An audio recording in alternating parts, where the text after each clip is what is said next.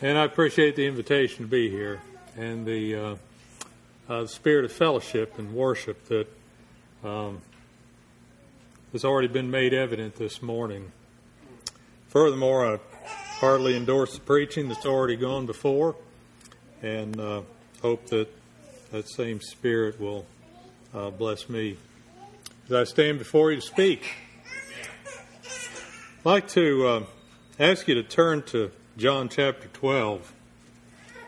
John chapter 12.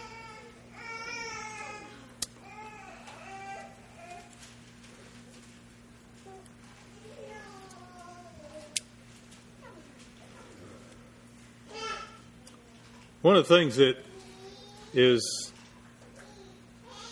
one of the great blessings in my life is to have been brought by God's providence to the Primitive Baptist Church. I recognize the experience that Brother David was speaking of this morning, of being brought to repentance and of seeing my sins and finding peace in the finished work of the Lord Jesus Christ. And Manasseh didn't lack for religion all through his life. He had plenty of it. It was just all godless and evil. And not for his father's fault either. That's just the path he chose because of what he was at that time. But, as the brother said, thank the Lord for grace that literally invades our rebellious life and brings us to humble submission at the foot of Jesus. In John chapter 12, down about verse 20, we find some Greeks. I don't believe they were Gentile Greeks. I believe they were Jewish Greeks, that is, Greeks that lived in the Jewish world and not in Judea or Galilee. But this is the week of the Passover. You know, on the day of Pentecost, we're told that there were devout men from every nation under heaven that were gathered together at Jerusalem. It was 40 days after Passover. And, 50 days after Passover. At any rate, for Passover, it was the same way. There were devout men from every nation under heaven that were gathered together there. The place was full. All the hotels were full. The campgrounds were full. Airbnb places, they were full. The place was just overflowing with devout Jews who had come up to worship and to observe the Passover. And out of that whole multitude of people into which Jesus had come just a few days before, riding upon an ass, a colt, the foal of an ass, into Jerusalem with people shouting Hosanna and praises to God and going into the temple to hear him teach and to preach. We find these Greek Jews, devout men, who come to search out Jesus. I love this picture because with all of the thousands and thousands of devout Jews that are just seeking to perform a ritual, there are some in that crowd that are seeking something more. And the manner in which they seek what they're seeking is really quite interesting, because these men come to Philip and they say, "Sir, we would see Jesus." I hope this every time the Lord's people gather together, that they haven't come together just to observe a ritual of coming together. Rather, they've come together because there's a hunger in their heart and in their life that finds its expression in these very words. We would see Jesus. I mean, what do you want to see this morning? Brother Dave's a young man. I'm an old man. Brother Sam told me I was old. So I take his word for it. But at any rate, If you come to see pretty faces and nice clothes and so forth, then, God bless you if that's the level you're on. But I suspect if you're here on Saturday morning, when there are so many other things for people to do, and so many other things that people are involved in doing, that you come here because you're looking for something more. Just like these men, you're already devout. I have no question in my mind about me standing before a group, a congregation of devout believers in the Lord Jesus Christ. But for all of that, you still come with the expectation and hope in your heart that once again, you'll get to see some little bit more of Jesus. Lord, make it so. Reveal yourself to us once again. These men came to Philip and they said, we would see Jesus. Tells us a lot about these men. Just a few words. The Lord doesn't need a lot in order for us to get a message if we'll just sit there and meditate on it a little while. If someone comes to you and says, I would see Jesus, that implies some things. First of all, that they have some desire in their heart to actually behold something that they're not currently able to see. That's right. Where they were back there in the Greek world, wherever it was, they couldn't see Jesus. What they could do, evidently, is they could hear about him. You and I, we can tell people about Jesus. Preachers, they preach the gospel because they're proclaiming and they're publishing the truth and the gospel of Jesus Christ. But that's words in our ears that hopefully sink down into our heart and bring forth this declaration. We would see Jesus. There's something there. There's a hunger. They must have, in what they heard, understood that things are being said about this man that lead us to believe that he is exactly what our whole people for hundreds of years have been told to look for. They don't know for sure. I believe that. They don't know for sure, but they would put Jesus to the test. Remember, the Queen of Sheba came to Solomon's kingdom, to Jerusalem, to test him. She'd heard the renown of his wisdom and his kingdom and the manner in which his servants served, and the whole glory of Israel at that time had come to her. And so she came to him to try him and to test that wisdom. And when it was all done and she went back, the answer was the half wasn't told. That's right.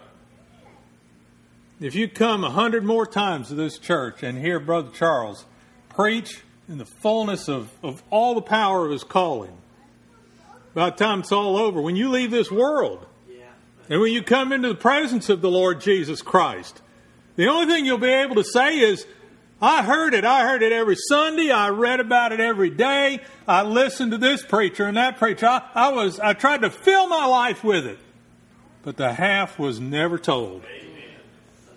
These men came because they hungered, they had a little bit of knowledge, desired to see if what they had heard was true, and came to Philip.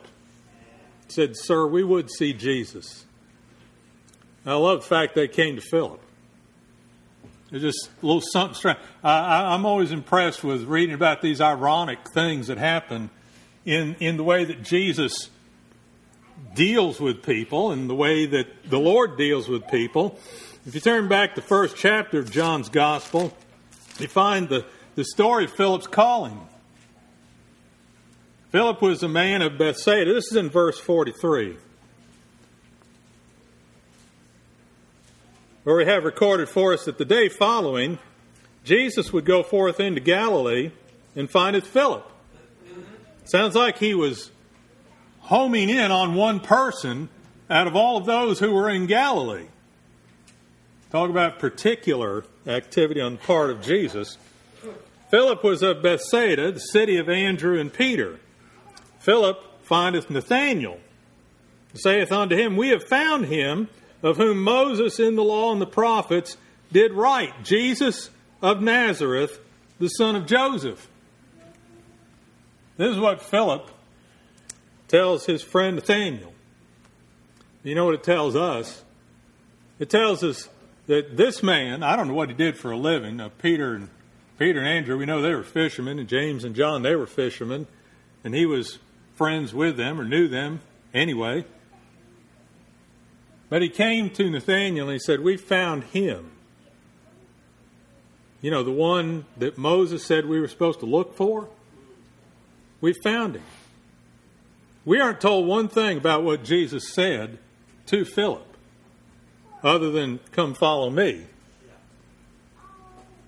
We aren't told how much time Philip had spent poring over what he had been taught about the Scriptures and about the prophet that should come, the one who would deliver Israel from all of his enemies. We know this much. Once Philip found the answer, and he obviously had found it because he says, We found him of whom Moses in the law and the prophets did write, Jesus of Nazareth, the son of Joseph. He went immediately and told his friend the good news. Amen. He was looking for it. He was yearning for it. And when the knowledge of it came in the person of Jesus Christ, Philip was not one of those that had to say, I need to go find this one. He's out there somewhere, and I just need to go find him. No, he came to Philip. And Philip went immediately to Nathanael, told him, We found him of whom Moses wrote in the law, Jesus of Nazareth, son of Joseph. And most people probably know the response of Nathanael, the cynic. Can any good thing come out of Nazareth? You know, this is the typical response many people give. You try to tell them about God's sovereign grace, about His mercy, about His compassion, about the power of His grace in quickening and converting a sinner from rebellion to being submissive to Jesus. You tell them all these things. There's nothing that you have to do to get born again because it's all from above. It's all by the power of God. And they look at you and say, Well, that sounds good, but it's just too good to be true. Right. But it is true. Amen. We fight the forces of cynicism because people have grown cynical because of erroneous doctrine that is thrown out in the name of Jesus Christ. It hasn't satisfied. It hasn't given them the light they look for. It hasn't given them the hope that their soul longs for. And because of that, they don't want to be hurt anymore. Right. And so when you bring them the truth, their immediate response is, It's too good to be true. Wish it was, but it's too good. I guess I'll just sit here in suffering and darkness and sorrow and pity for myself until I die. But that's just too good to be true. But it is true. It is true. Can any good thing come out of Nazareth? Why don't you come and see? Come and see. And I mean, I'm not planning to really talk about Nathanael that much, but man, he did see. That's right. He came before he even got to Jesus. Jesus told him that he had already seen him. That's right. Already knew him. He said, Wait a minute. How do you know me? That ever happened to you in the world here? You meet somebody on the street and say, I know you. Wait a minute. How do you know me? Rest assured, there are people out there in the world who see you and who know how you live. And they know who you're connected to. And a lot of times if you're a member of this church, trust me, they see how you live and they know that you're connected to this church, and how you live reflects on the name of this church, and even more so on the name of Jesus Christ, whom you profess to be a disciple of. And somebody comes up and says, I know you. How do you know me? Well, I saw you while you're sitting under the fig tree. What? And Nathanael, cynicism is It's a terrible thing, but it's got about as much hold on somebody as a piece of wet tissue paper. We just give a lot of credibility to it until something comes along that just tears it apart. And for Nathaniel, this is the way it was. Why don't you come and see? Got close to Jesus? I know you. How do you know me? I saw you when you're sitting under the fig tree. Well, you must be the Christ. You must be the Christ. He says, wait a minute. He says, you believe I'm the Christ because I told you I saw you sitting under the fig tree? He says, man, you're going to see some things that convince you a whole lot more than that. And then he goes the further step of convincing Nathaniel that he really, really, really does know him, because he tells him what he was thinking about while he was sitting under the fig tree. You were meditating upon the dream of Jacob. That's right. Jacob's dream. He says, but you're going to see the reality of that dream. Amen. You're going to see the angels ascending and descending upon the Son of Man. Now, it's interesting in this that we see here. It's interesting the different names that are applied to Jesus that come out in this. First, he's referred to as the prophet who should come. Then he's referred to as the Christ. And then he calls himself the Son of Man. That's the name that he preferred to be called by in his earthly ministry, the Son of Man. Point in all this is simply that here was one, Philip, who had brought the message to someone else of come and see, which is about the easiest invitation that there is. Amen. Man, we've got the great singing. We sing a cappella. We just raise the roof with our singing. What good does that do somebody who never comes and participates? That's right.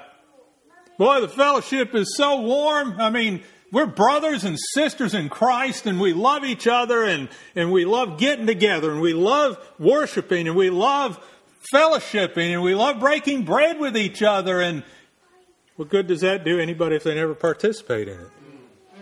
Oh, and the preaching, it just lifts our souls. It just brings heaven down here to earth. It's just so glorious, and it's true, and it's correct. And our preacher, man, he can rightly divide the word of truth and apply it where it needs to be. And our souls are fed all the time. What good does that do if somebody never hears it? Do you have to preach to them? Or are they one of those cynics? The message is here in the Scriptures, brethren. It's 3 simple words. Come and see. Amen. I believe everybody, male and female, who's part of the church, that's the level and the extent of their evangelistic efforts here in the world. Somebody over the back fence, somebody at work, somebody at school, wherever it is, telling them the wonderful things we have. The cynical response is, well, it's just good down at my church. Or I don't care about it. I've been through church all my life and I just don't care about it anymore. Well, why don't you come and see? Amen. You come and see and judge for yourself. Well, Nathaniel, he was told to come and see. And these Greeks that came to worship at the feast, the same came therefore to Philip, which was of Bethsaida of Galilee, and desired him, saying, Sir, we would see Jesus. Now, I don't know why they sought out Philip. God's providence is a marvelous and wonderful thing. But here are some men who want to see, coming to the one who, of course, has been seen. Philip, rather than going directly to Jesus with them, he goes to Andrew. Every time I read this, I kind of wonder, why did he go to Andrew? It matters little, really. You and I are like that sometimes. We want a little encouragement from a brother or sister. We're impressed with something. Some situation falls into our lap here, and we don't quite know what to do with it. Remember, Jesus and the disciples, they'd been preaching to the lost sheep of the house of Israel. And as we look at it in reality, wasn't all that successful. Right. On the day of Pentecost, there were how many gathered together? 120? Out of all that time? At any rate, Philip takes them to Andrew and Philip and the Greeks. They go to Jesus. And Jesus answered them, saying, the hour has come that the Son of Man should be glorified. I'm not sure precisely what those Greek men were wanting to see in Jesus. I take it, they wanted to verify what they had heard, the claims that had been made, the stories that had been told. They wanted to see what all the other Jews had been seeing and to make a judgment based on that. But Jesus has a way of, I'm telling you, you come to him with one question and he never answers it. Because he's already got something far deeper, far more significant, far more needful for your soul and mind to bring before us, to confront us with. Right. Yep. It's as though these men come saying, we want to see the man, Jesus. And Jesus says, well, why don't you hang around a little bit longer and you can see me be glorified. Now remember, Peter and James and John had been taken by Jesus up to the top of the Mount of Transfiguration. I mean, that's what it's referred to usually. But at any rate, they got up there and what happened? Jesus was glorified in their presence. They saw him in a way that they had never seen him before. And they had an experience that was unlike anything that they had had before. And they had responded in a completely normal and fleshly way of making up their own religion to commemorate what they had seen. And then, of course, they were immediately brought to the point of just, well, that didn't amount to anything. And then Jesus said, and I don't want you to tell anybody what you saw until I'm glorified, until I'm crucified and raised from the dead. Don't tell anybody. Jesus, this is his message for those that came to see Jesus. We would see Jesus. Stay long enough, because the hour of my glorification has come. Here's what he said. Jesus answered them, saying, the hour has come that the Son of Man should be glorified. Verily, verily, I say unto you, except the corn of wheat fall into the ground and die, it abideth alone, but if it die, it bringeth forth much fruit. Who does that sound like? Doesn't that sound like another preacher many years down the road? 15th chapter of 1 Corinthians, he's writing about how what goes in the ground is not what comes out of the ground. What is sown in dishonor and so forth and so on. What is raised in incorruption and glorification and it's incorruptible and so forth. Where do you get that teaching from? Not the philosophers. He got it straight from Jesus Christ himself. Because Jesus is that corn of wheat that falls into the ground and dies and abides alone, not in the... What he did was so unique that nobody else could do it. What he experienced was so unique that nobody else ever could. What he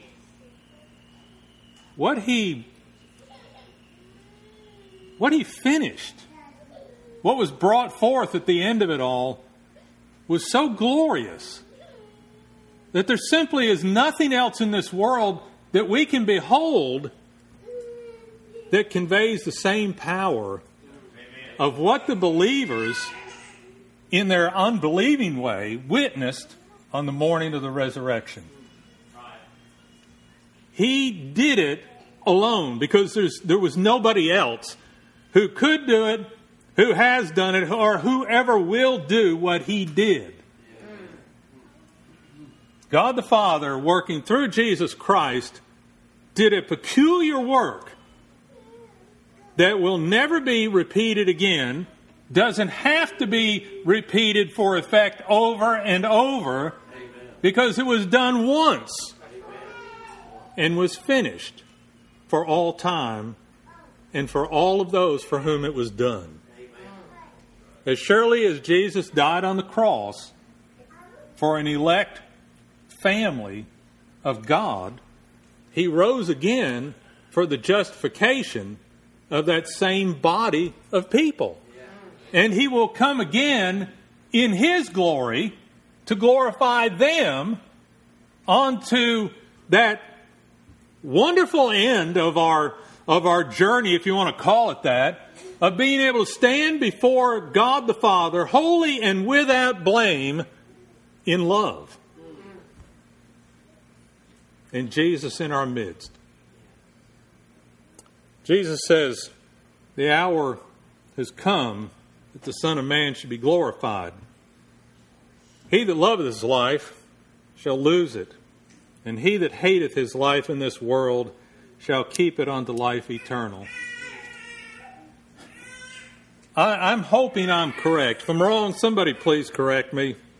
But I'm hoping that I am right in understanding that these are the words that he said unto those men who said, we would see Jesus. Do you see him as the Son of Man who is to be offered up? And in the offering up, the dying in shame and judgment of sin, that's how he's going to be glorified? Do you see him in such a way that you're willing? There is that within you which you find yourself willing to lose your life that you've built up in this world in order to follow this man Jesus, who says, you come follow me and you'll find your life. Amen. Well, wait a minute. I want the book. I want the tour guide book here. I want what's going to tell me what it's all going to be like. No. You follow me in faith, and I'll show you what it's going to be. I'm sure that anybody in this building today who's been in the way for a while, for a long time, would be more than happy, and I suspect to be all the same testimony basically, that in following the Lord, I had no idea when I came up out of the water of baptism that following the Lord would be what it has turned out to be this many years down the road. He doesn't tell us ahead of time.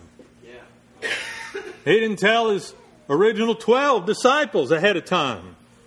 The only thing he told them ahead of time basically was this: the Son of Man must go up to Jerusalem and be abused by the priests and the scribes and the Pharisees, be crucified, die, and be raised again the third day.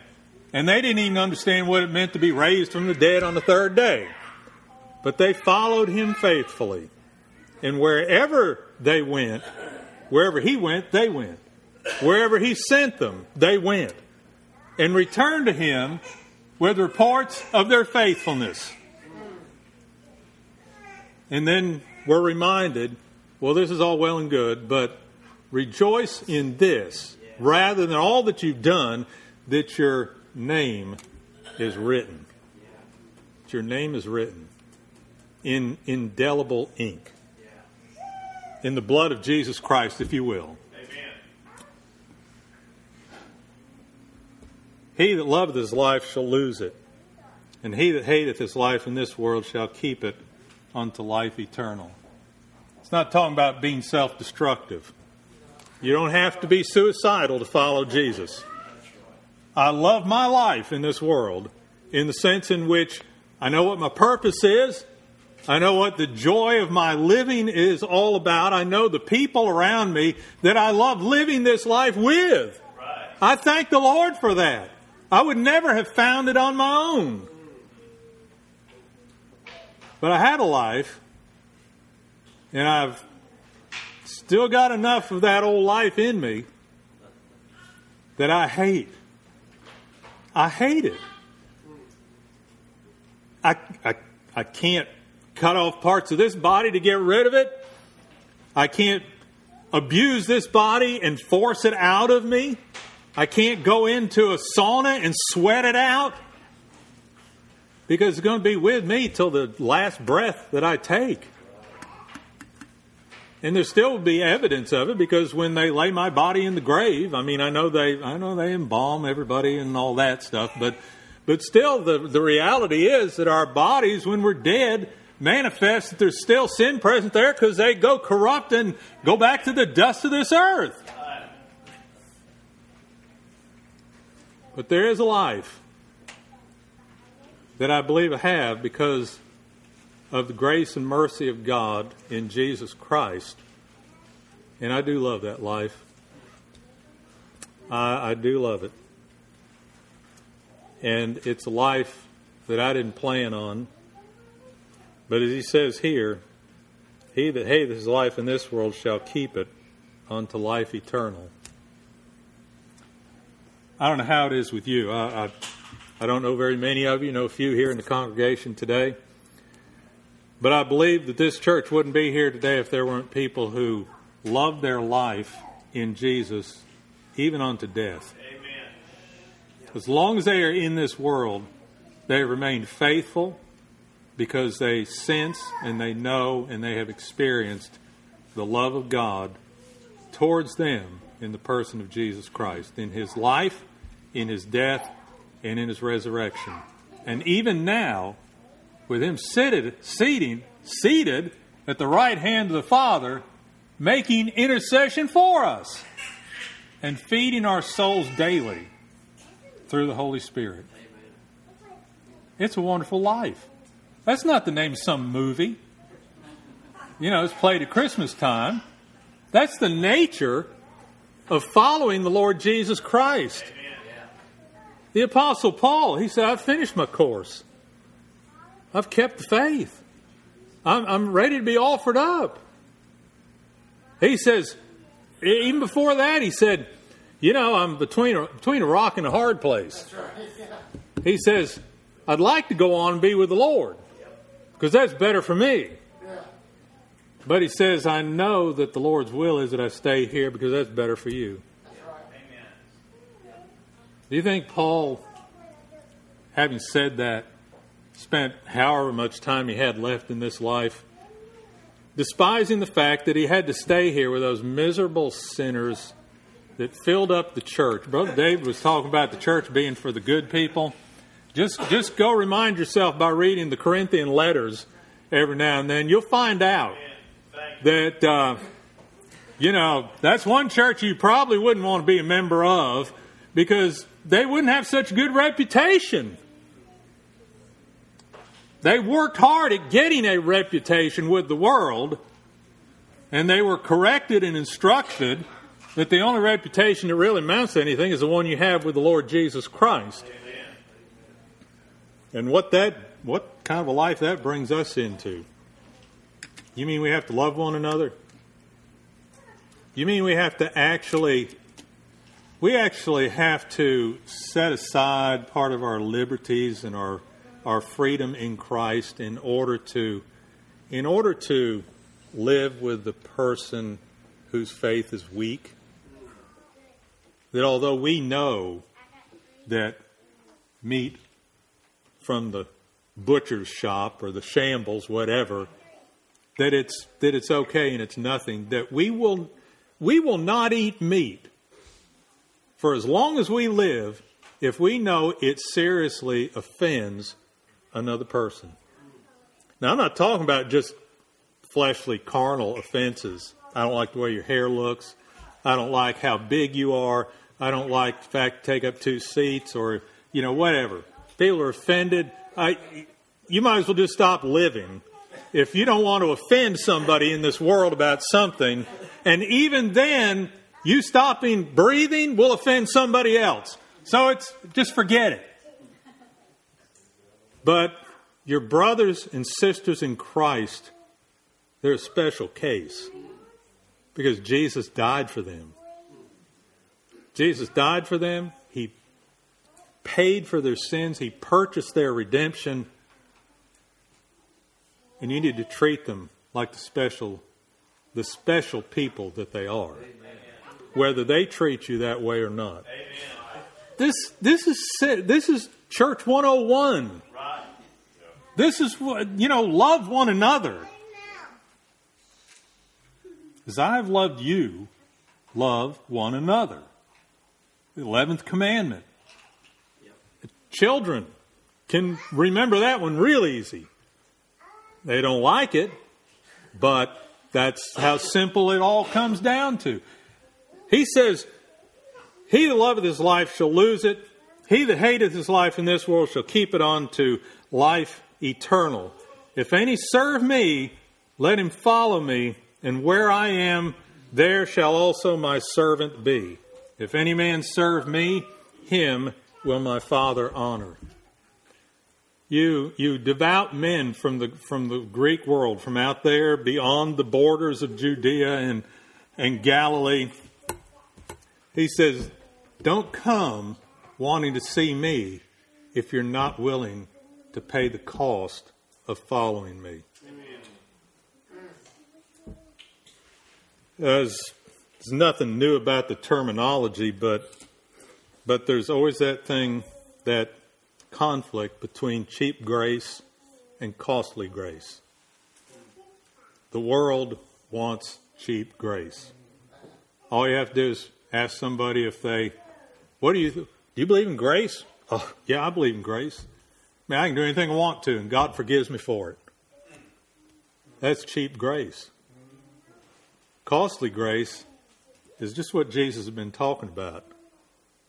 Hating this life, or the life we have in this world, onto eternal life, and following the Lord Jesus Christ. Do you see the promise in this? He says, if any man serve me, let him follow me. And where I am, there shall also my servant be. Now, it was true for the disciples. Wherever Jesus went, you could find them. How about us? Where is the Lord? Well, he's seated at the right hand of the Father. He rules and reigns over not only the world, but he reigns over this church. Is this where his servants are? Are we all seated around the throne of Christ? The picture we have in Revelation is a powerful picture of those seats that just circle the throne. And the heavenly host that's there as well, and the beast, and it's just a picture we have of unending, ceaseless, powerful, all-consuming offering up unto God the Father and His Son Jesus Christ the praise and the praise and the worship that they are worthy of. Amen. To the degree to which they cast their crowns, they bow down in humble submission. There's the loss of themselves there in the presence of the one they serve. The Lamb that was slain from the foundation of the world. The Lamb that taketh away the sins of the world. The Lamb that was slain and lives. Are you where He is? Time would, I'd love to talk more about this, but I just want to end with one other verse, that Jesus uttered. It's down in verse 39. When He talks about following Him, being where He is, tells us exactly how He would have us to see Him. Not as the man Jesus, the compassionate man who healed sicknesses, who raised the dead. Not as the Son of Man who taught what God would have us to know, but as the one who, as we see here, and if I be lifted up from the earth, will draw all men unto me. You come to Christ. You come to one who died. You come to one who died for us. You come to one whose death makes no sense at all on the merits of his own life. You understand what I'm saying? He did no sin. There was nothing in him that justified what happened to him. And furthermore, if he had not willingly submitted himself to it and had indeed called the, 12 legions of angels to deliver him, where would you and I be? If all this was about was just Jesus as the individual, brethren, we're a lost world without end. But how do you see Jesus? He's the sent one. He's the chosen one. He's the elect one. He's the redeeming one. He is the justifying one. He is the suffering one. He is the atoning one. He is the resurrecting one. He is the ruling and reigning and interceding one. He is literally our all in all. Amen. How do you see him? If I be lifted up, will draw all men unto me. Jesus, reveal yourself this way to draw your people onto yourself, that they may not only see you as the Son of Man, not only as the Son of God, but as the Savior of sinners and the King of glory. May the Lord pardon any error and bless the truth, our prayer.